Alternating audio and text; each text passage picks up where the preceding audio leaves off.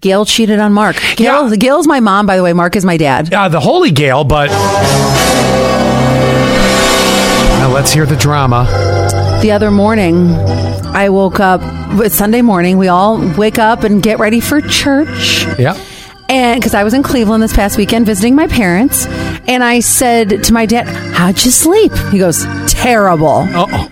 And my dad's he is the positive person of the relationship. And I said, "What happened?" And he said, "I woke up at 3:00 in the morning and I had a nightmare." Oh. I said, "What was your nightmare?" He goes, "Your mom cheated on me." I said, "What happened?" Oh my God, it's the reverse of the women that usually do this. Exactly.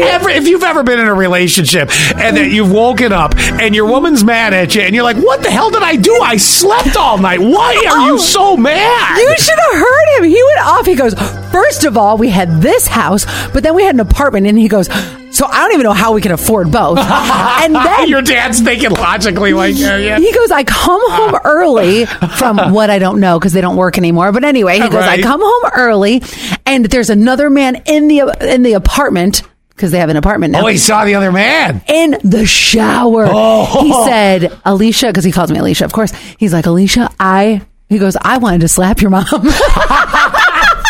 By the way, my dad is never. He's like the gentlest giant ever. But I love the fact. Because I was so mad. I couldn't fall asleep. The fact that the tables have turned because everybody. Oh my God! Please tell me. I don't know. Has it happened for you and Zach yet? Where you've had the oh, you bastard! Yes. I woke up. What? Yeah, exactly. What? I just opened my eyes. You're in for a good. And it's always on a Saturday into a Sunday, and your whole damn Sunday's ruined. It's not like on a Tuesday where you're going to work and you're like, "I don't have to see this lunatic for the next 8 hours." I've absolutely done this. And Zach's like, "Why are you choosing violence this morning? What's wrong?" And then I tell him, he's like, "It didn't happen." I'm like, "I don't care. You still cheated in the dream." And you know what? That hussy.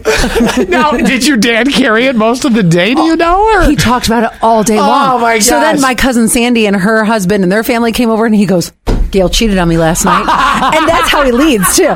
And so she's like, "I didn't cheat." And he goes, "Yes, you do, Gail." Oh, you were in there. Yeah. He goes, "The man was in the shower. I saw him." That's a vivid one. I know. Because don't normally the dreams, you're either kind of vague, you're just like, you don't, you didn't see the silhouette of the person's shower. Yes. Oh, my dad said he was tan, silver fox. Oh my gosh. Yes. My dad is not tan at all. Yeah.